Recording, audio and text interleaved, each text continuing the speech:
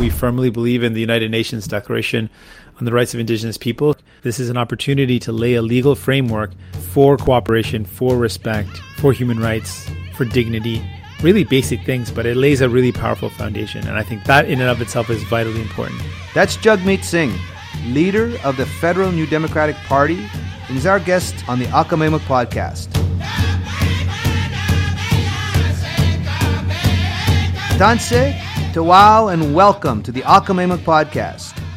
I'm your host, Perry Bellegarde, National Chief of the Assembly of First Nations. Akamemuk is a Plains Cree word for you all persevere, or in other words, let's keep going and don't give up. So on this podcast, we discuss the leading issues facing First Nations peoples with top experts, with elders, and community leaders. And today, our guest is Jagmeet Singh.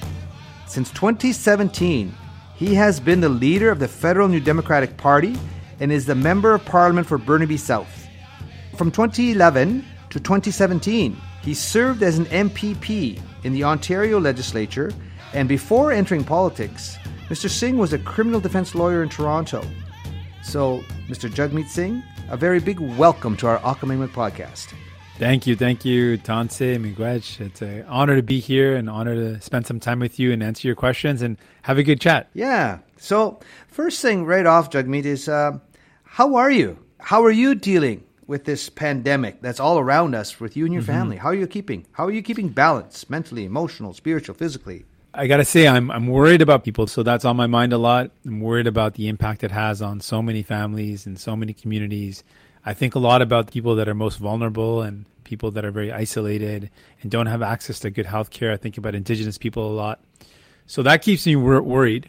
But I got to say, I'm really lucky and fortunate. I've been healthy. My family's healthy.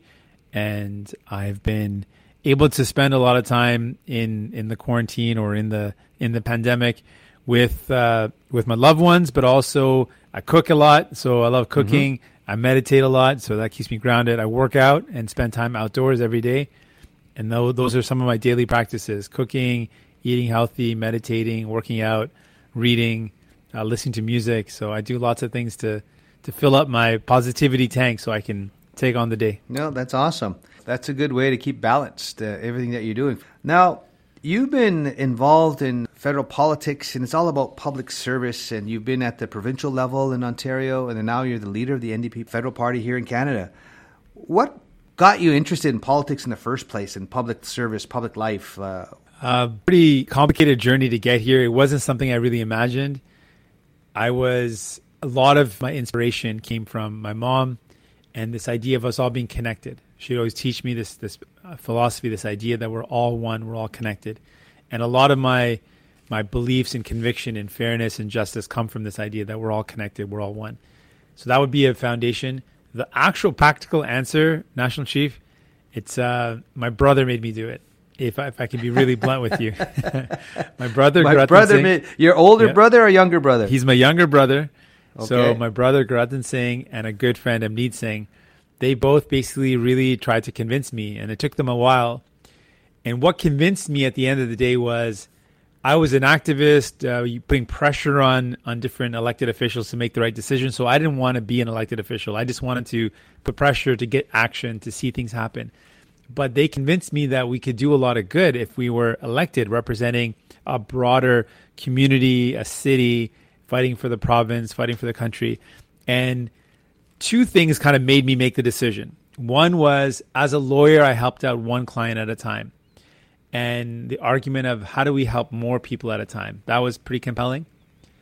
And then my brother reminded me this idea that we had gone through lots of ups and downs as a family. We lost our home. My dad was in a lot of difficulty financially, and so we didn't have a lot of money, and things were tough. And we had just become more stable, so he saw I was comfortable now that I was a lawyer, helping with the community and human rights issues on the side, doing my legal practice. He said, my mom always told us that it's not enough to just survive, that once we're doing well, we have to thrive. And thriving, as our mom taught us, was to give back to the people around us. And so it's not enough to just think about a career and be stable, but how do we give back to the maximum? So that kind of persuaded me to make that decision. Like, okay, fine, we'll go down this politics route. So I did it a little bit reluctantly, but it turned out to be an incredible journey. I'm so thankful I get to fight for people. I've made this mark on the voice for people that were able to make a difference in people's lives, and also somehow I get paid doing it. So I'm really lucky and thankful for this journey. That's awesome. So you were at the provincial level for 6 years in Ontario, and what was the thinking to say, okay, this is provincial, I think we got to do this bigger to the national? What was the thought process when you went from the MPP to an MP? Well, again, this is very interesting because I was very happy where I was. I was very comfortable in Ontario. I liked the work I did. Family, everyone is in the GTA, so it made sense for me to stay there. And then again, a lot of really kind people were putting this idea that I could bring more people together at the national level. There's a lot of people that don't feel like they belong. There's a lot of people that feel like their voice doesn't matter. Seeing me at that level as a national leader would inspire a whole generation of new activists and people to get involved in politics and to feel that they could achieve what they want. So that was compelling. A lot of people that are far smarter than I am and gave me lots of motivation and inspiration and said, hey, you should do this. And so again, it took a while and it was a slow journey. People started putting out the idea. Lots of folks started trying to convince me. And I was eventually sold on the idea that at the national level, we could take the fight for people that we were doing provincially, bring it across the country. And we could also inspire a lot of people. I felt like our team was like, we could inspire a lot of people and do politics differently at the federal level. So I was convinced by lots of great, loving people that encouraged me. And this, National Chief, that you can never achieve really big things unless you've got people around you that believe in it. So I was motivated by them, encouraged by them, and then took the plunge. So expanding the scope, expanding your reach, expanding your impact, and inspiration for a lot of people. Exactly. That's a good message.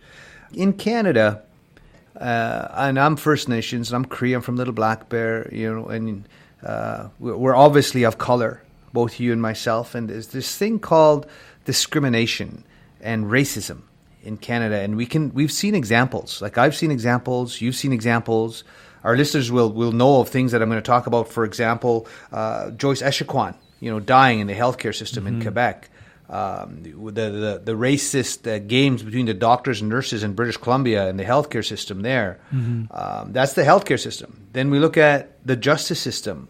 And the numbers, like we're 5% of Canada's population as First Nations people, but the jails are full of both First Nations men and women, 30% for men. I think it's closer to 40 for women. The police, the excessive use of force by police, from Chief Alan Adam to the RCMP, and lack of service from the RCMP with the Mi'kmaq Fishers to the killing of Rodney Lee. Like the list goes on and on in the healthcare system, in the justice system, in the policing system. So we see that. And you're leader of the NDP party. Like, what do you think can and should be done to address those things? Well, it saddens me and it makes me angry when I see this injustice. Like when I see our fellow human being be treated as subhuman just because of who they are, it is disgusting. And National Chief, you're right. This is all too common. We see it everywhere. It's not limited to one part of the country. Everywhere in our country, there is systemic racism, and it impacts some of the most vulnerable people. We know the impact is real on Indigenous people, on racialized people. And first, I think, is to unequivocally call it out and say that it is there. There's no question about it in our justice system, in our healthcare, in our education, in employment, in all aspects. It is there. It is there, and it is real. So once we identify it, there's a couple of things we can do. We, at the policing level, there is immediate steps that can be taken. Immediately banning racial profiling. It happens regularly. Indigenous people are singled out just because they're Indigenous. Now, people might say the charter precludes this, but it's only when we expressly prohibit it that we can actually stop the behavior. At the Ontario level, we led the fight to ban carding, and we went pretty far along the way. It didn't go all the way, but what we got done, the changes made, actually stopped a lot of the cases of discrimination where people were being stopped for no reason. Sometimes you'll have some police chiefs that push back, and in this case they did. But we know that it is not good policing to stop people just because of who they are. It actually makes people less safe. We need to use resources where there are real and urgent threats instead of a blanket approach to anyone who looks a certain way. It's actually not good policing. It's not safe. And it means that the real threats are ignored because of systemic racism. And we saw that in the States. A really painful example. Systemic racism meant that people ignored white supremacists and extreme right-wing groups that were very open about their threats. Because of systemic racism in the States and their policing and their security forces, the real and imminent threats were ignored, and it put lives at risk. It meant that people lost their life, and it meant that there was extreme violence. So it's a real thing. I think at policing we can do that. We also need to look at the approach of policing. If someone is going through a healthcare crisis, someone needs a wellness check, or someone needs a mental health intervention. We saw this in the Atlantic Canada, where a wellness check resulted in, again, the killing of an Indigenous woman. There is no justification for that. And so when people are in a healthcare crisis, we need a healthcare response. And our resources, our money, our funding should go towards that. I think that is a key and very specific demand. People in the Black Lives Matter movement have been asking for that. Indigenous community leaders have been asking for it. But we need the right response. If someone is going through healthcare crises, they need a healthcare response. I think that's vital.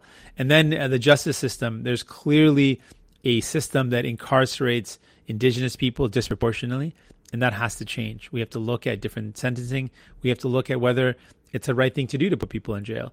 One of the things that we've been talking about is if someone's got a personal amount, they're not a dealer, they're not dealing drugs, they're just using for their own personal use, simple possession it's often called. Does it make sense to put that person through the criminal justice system, arrest them, bring them before a judge, have them then serve sentence in a prison?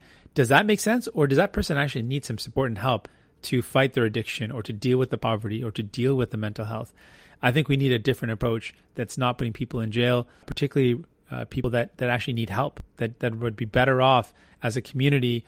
People would be safer. They would be healthier if they got the help they needed instead of just a blanket approach of putting people through the criminal justice system, which doesn't actually make anyone healthier or safer. Yeah. We've always said there's a high cost to keeping or maintaining the status quo. There's high cost to keeping First Nations men and women in jail and in prison.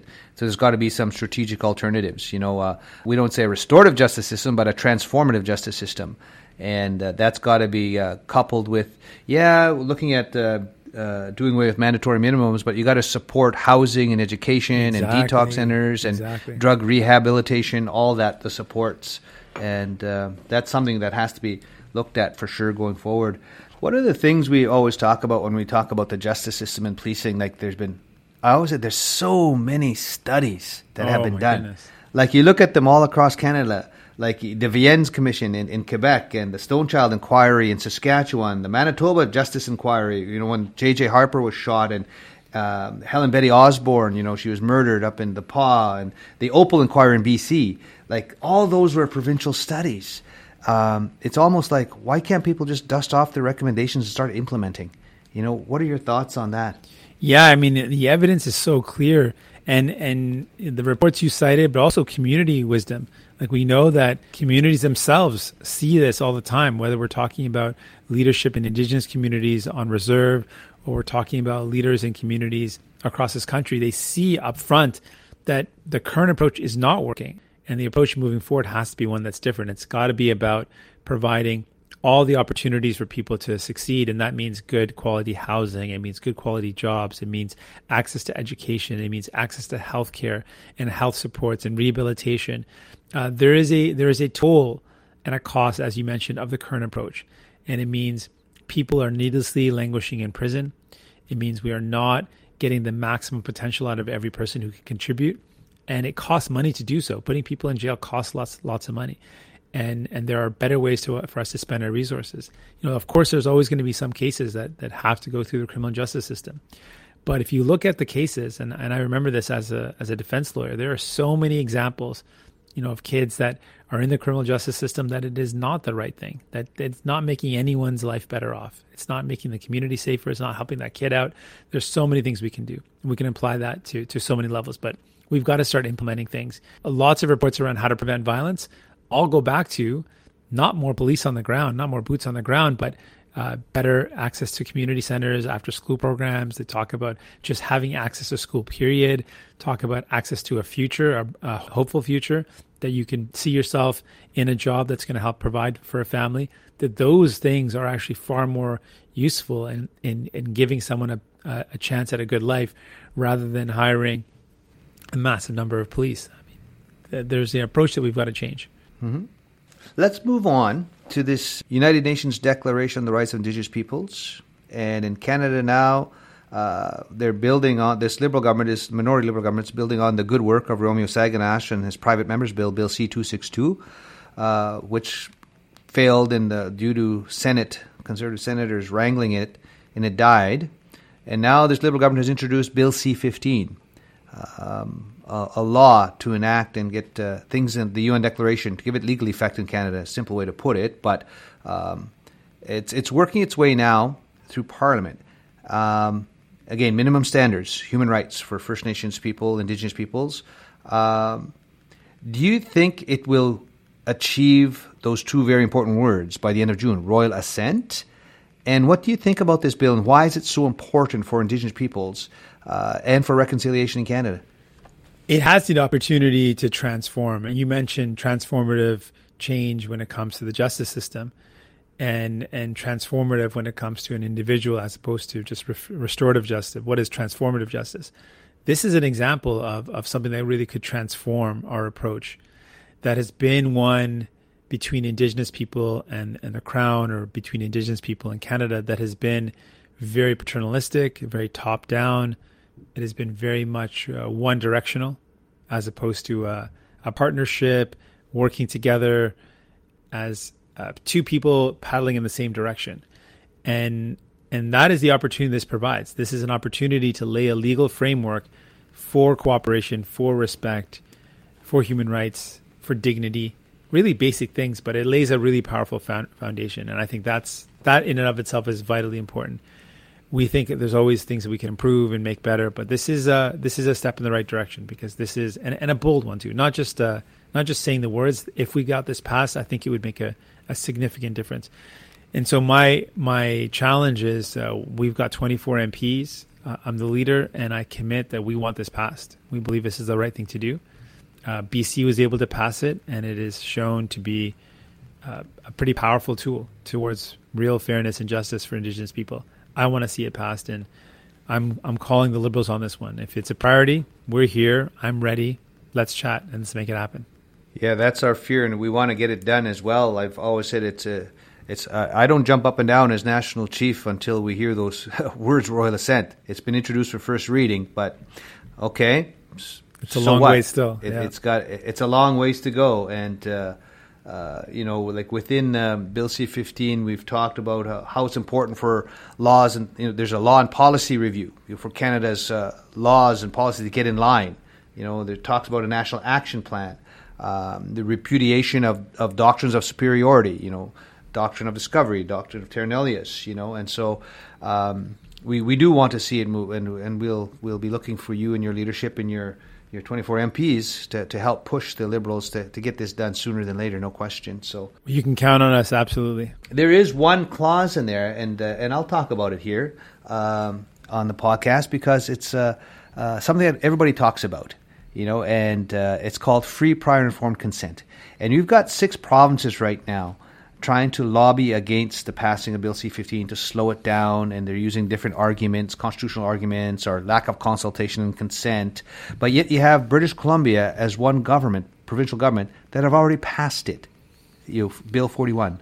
And so I've said it this way, that free, prior, informed consent means involving the rights and title holders sooner than later on any major project. So you'll avoid roadblocks and blockades, you'll avoid legal challenges. That's the simplest way to do it. Joint decision-making. What are your thoughts on that? Well, that's the way to frame it. What you've just done, National Chief, is to look at this as an opportunity. It's not an obstacle. In fact, it's an obstacle when you don't do things the right way. It's an obstacle when you trample the rights of Indigenous people because you got court challenges, rightly so. People then are upset and can challenge it using their civic rights to protest.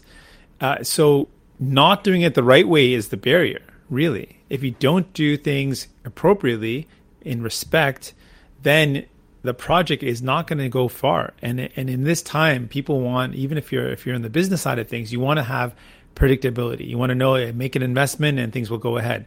Well, if you don't follow the rights and principles of the first people of this land and respecting the first people of this land, then projects will not move ahead. They'll have uncertainty, and they will have the uncertainty because there will be legitimate challenges on all fronts, whether it's in court or people exercising their democratic rights. So the alternative is, well, let's build a framework where we can actually get projects to move ahead because they're done out of respect. They work together with communities. They are partners, like we said before, as opposed to being told what to do. I think this is an opportunity to get more projects done that are better for Canadians, that create more opportunities for work and good jobs and shared prosperity. I think this is a positive way to look at it. And it is, in fact, based on the experience. When other governments we've seen tried to ram through projects, they have not succeeded. They've been challenged and defeated in courts, and that's not good. We want to see, or that's not a good way to do things, to rely on the court system to be the only way to get justice. It should be governments work in partnership with everyone, with the outcome and the goal being let's make the best decisions for everybody, and that's what this is about.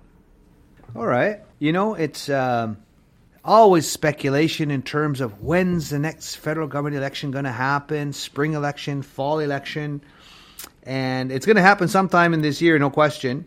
Part of my job as national chief, I've said, is to influence all parties in terms of their election platforms. And I've said this before to First Nations people that it's important to vote, but make an informed decision. Review and analyze all the party platforms. What's in there? In terms of First Nations priorities, to get people motivated and excited to, yes, I'm going to vote for this party because they're doing A, B, C, D, and E. All those things. So for the New Democratic Party of Canada, can you give our listeners a little bit of a glimpse into the party platform, the thinking that might be starting to percolate within your party ranks, with your policy advisors, and what's it going to look like to get people motivated? Absolutely. Well, first I want to say, though, I'm not taking the election for granted, because I've said really clearly we are not going to give Justin Trudeau the election he's looking for. I believe right now the focus has got to be on getting everyone vaccinated. If the goal is to get all Canadians vaccinated by September, everyone in this country, our population is pushing close to 38 million. That's a pretty colossal task to do. And to do that, it's going to take a really significant and special effort. So we think the only priority right now should be on getting everyone vaccinated with the threat of the variant, with the threat of the spread. So that's going to be our focus. And I continue to challenge Justin Trudeau to commit that he will not call one while we are fighting this pandemic. So that's one piece. But on what people can expect from us, a lot of the things that we've already signaled, we firmly believe in the United Nations Declaration on the Rights of Indigenous People. So if the Liberals delay on this, you can count on New Democrats to be champions. It was our NDP MP Romeo Saganash who led the charge, something we believe is near and dear to me and to all of our colleagues. So you can count on us for that. When it comes to the things that most impact communities that have been faced with injustice, like Indigenous communities, housing is something that I hear everywhere I go. Any community I go to, especially if I go to First Nations communities, they talk about the crisis of housing. So we are committed to building homes. We've got to build places for people to live that are quality and dignified. It can be done. It's a great way to invest in recovery. It creates jobs and opportunities. So investing massively in housing, you can count on us. I think one of the biggest questions, National Chief, is also a very simple question. It's the question of water. And with the AG's report that makes it clear that the Liberal government had no intention of actually cleaning water. They engaged in Band-Aid solutions. They didn't actually commit enough resources. It looks pretty clear that they were more interested in chasing a headline, in being able to say that they fixed the community. But if a Band-Aid solution is only going to fall off a year later, that's not really helping anyone out. That's just making it look good for a short term, but it's not actually a long-term solution. So I commit in the 21st, in the year 2021, with Canada being a G7 nation, one of the world's largest economies, I do not accept that we cannot immediately ensure that every single person in our country, and particularly the first people of this land, have access to clean drinking water. I just don't buy the excuse. I think it can be done. I know it can be done, and I'm committed to making that happen. Those are very specific to the community, but if we think broader, a lot of the things that we've already been talking about, making sure we've got a healthcare system that covers people head to toe, making sure that there's dignity and respect in the healthcare system and in policing. These are all things that are going to disproportionately help those who've been most impacted. So our plan to make sure medication coverage is accessible for everyone, our plan for dental care, our plan for a better healthcare system and better long-term care are very specifically going to help the people that have been hardest hit by the pandemic and in general by the injustice of Canada's history. So those are some of the things that people can look forward to, and we'll have a full plan out before the election. Well, that's we're going to be starting to work, just so our listeners and you know as well, that from the AFN, each of the last federal elections, we had some policy documents that we used that we're developing to influence the platforms. First one back in 2014-15 was Closing the Gap document. And then this last one was Honoring Promises document. So our Assembly of First Nations is working on another document to help guide and influence the party platforms, because everything that you talked about, the UN Declaration of the Rights of Indigenous Peoples, the water, like we still have 57 boil water advisories, so that's targeted. Housing is always a big issue on First Nations. Housing and jobs and housing, always they tie together in all the First Nations communities. And then things like treaty implementation, according to the spirit and intent. Section 35 is a full box of rights with the inherent right to self-government in there, and processes and policies to move beyond the Indian Act. Infrastructure is a big one, and because of access to broadband and high-speed internet and all these things come into play. Mental health, and I'm just going off my list. This is what it's going to be in our document as well. So, like mental health, we have 5 to 7 times national youth suicide statistics, for First Nations men and women. So, dealing with mental health issues, policing as essential service. All of that, and full implementation of C-91, the language bill, Indigenous language bill, and full implementation of C-92, the child welfare bill. So all these things, we say to get excited, to get First Nations people excited enough to get up to vote for a particular party. These things need to be reflected in their party platforms. So, in fact, if we can mobilize and get First Nations people out to vote, we can influence a lot of federal ridings. And important that this is a voice that needs to be heard. It needs to be reflected. The demands of government have to be made, because and the way to do that is to engage, is to be involved. And I encourage everybody, get out and vote. It's so important. It's so important because it's making sure your voice is heard. Either way, you can kind of meet a fight and raise your concerns, but it is so important to be able to use that power to vote. One of the things, Jagmeet, that's such a huge issue, not only in Canada, but globally. And we know we're feeling the impacts of COVID-19 in this pandemic. But a lot of our elders have said, Nosum, grandson, this is small, what we're experiencing right now because of this pandemic. If we don't get our heads and start developing strategies on how to deal with climate change. That's a big Canada issue. It's a global issue. What are your thoughts on what are some of the programs, policies, legislation, directives, public sector, private sector, as we transition to a clean, green economy? But what are your thoughts on that and how we get our head around the climate crisis that we're all facing? Well, the climate crisis is impacting us right now. So we know it's not something that's in the distant future. People are feeling it right now, and people are feeling it in all the communities. We're seeing massive floods that would never happen in the Ottawa region and in Quebec. We're seeing extreme heat like never before. I think there's really incredible opportunities in fighting the climate crisis. I think it can be a job creator. And we know we need to create jobs. One program we really believe in, I think is a strong program, is to look at retrofitting. Not only do we build new buildings and new structures, we have to build housing that's affordable that people can live in.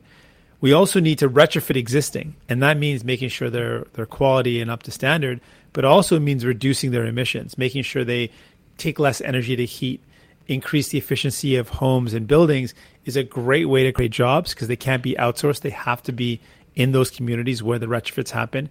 It also reduces emissions. And in the scheme of things, the emissions from heating our homes and buildings, the energy used by buildings in general is one of the top 3 producers of greenhouse gas emissions. So it's vital. So we've got an opportunity to build an economy that helps us invest in the type of jobs that'll help us create good jobs, but also jobs that'll be there in the long term and help us fight the climate crisis. I'm excited about this opportunity.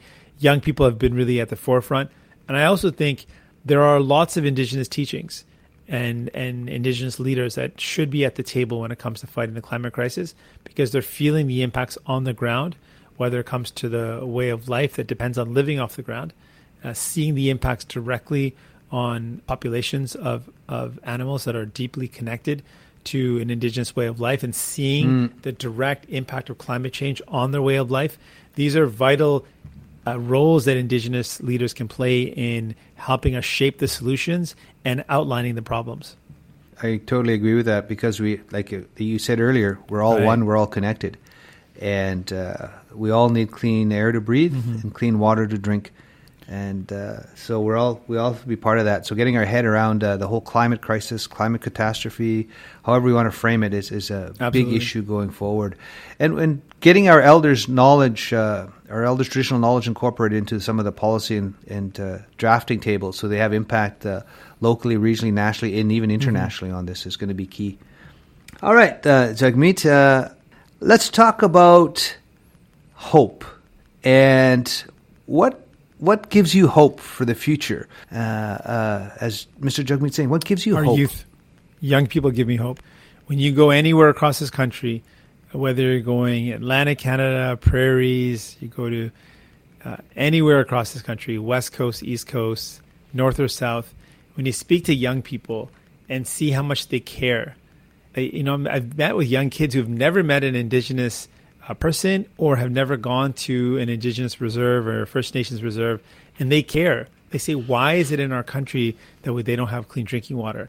When I see young kids raise this, who've never been exposed to it directly, but just care because they've got compassion, it reminds me that there is so much potential for us to make a difference. When I see people, thousands of young people take to the streets and say, we want to see changes to protect our environment, I'm inspired by that, and it gives me a lot of hope. I think young people are a big part of our hope, but I think people in general, if you speak to most people, most Canadians, most human beings, they care about their neighbors, they care about the people around them, and we sometimes hear the negative amplified, the people who are hateful and racist, and that message gets amplified, and it's important for us to acknowledge it exists. I don't want to ignore it by any means. But there are so many people that just care. And those people give me the energy to keep moving because I know there are people out there that want to see us do better. They want to see more justice and fairness for all and believe that an economy that works is one that works for everyone, believe in the idea of shared prosperity, and believe in this concept of lifting each other up. So I often think about what my mom taught me, a phrase that I rely on. It's called Chardi Kala.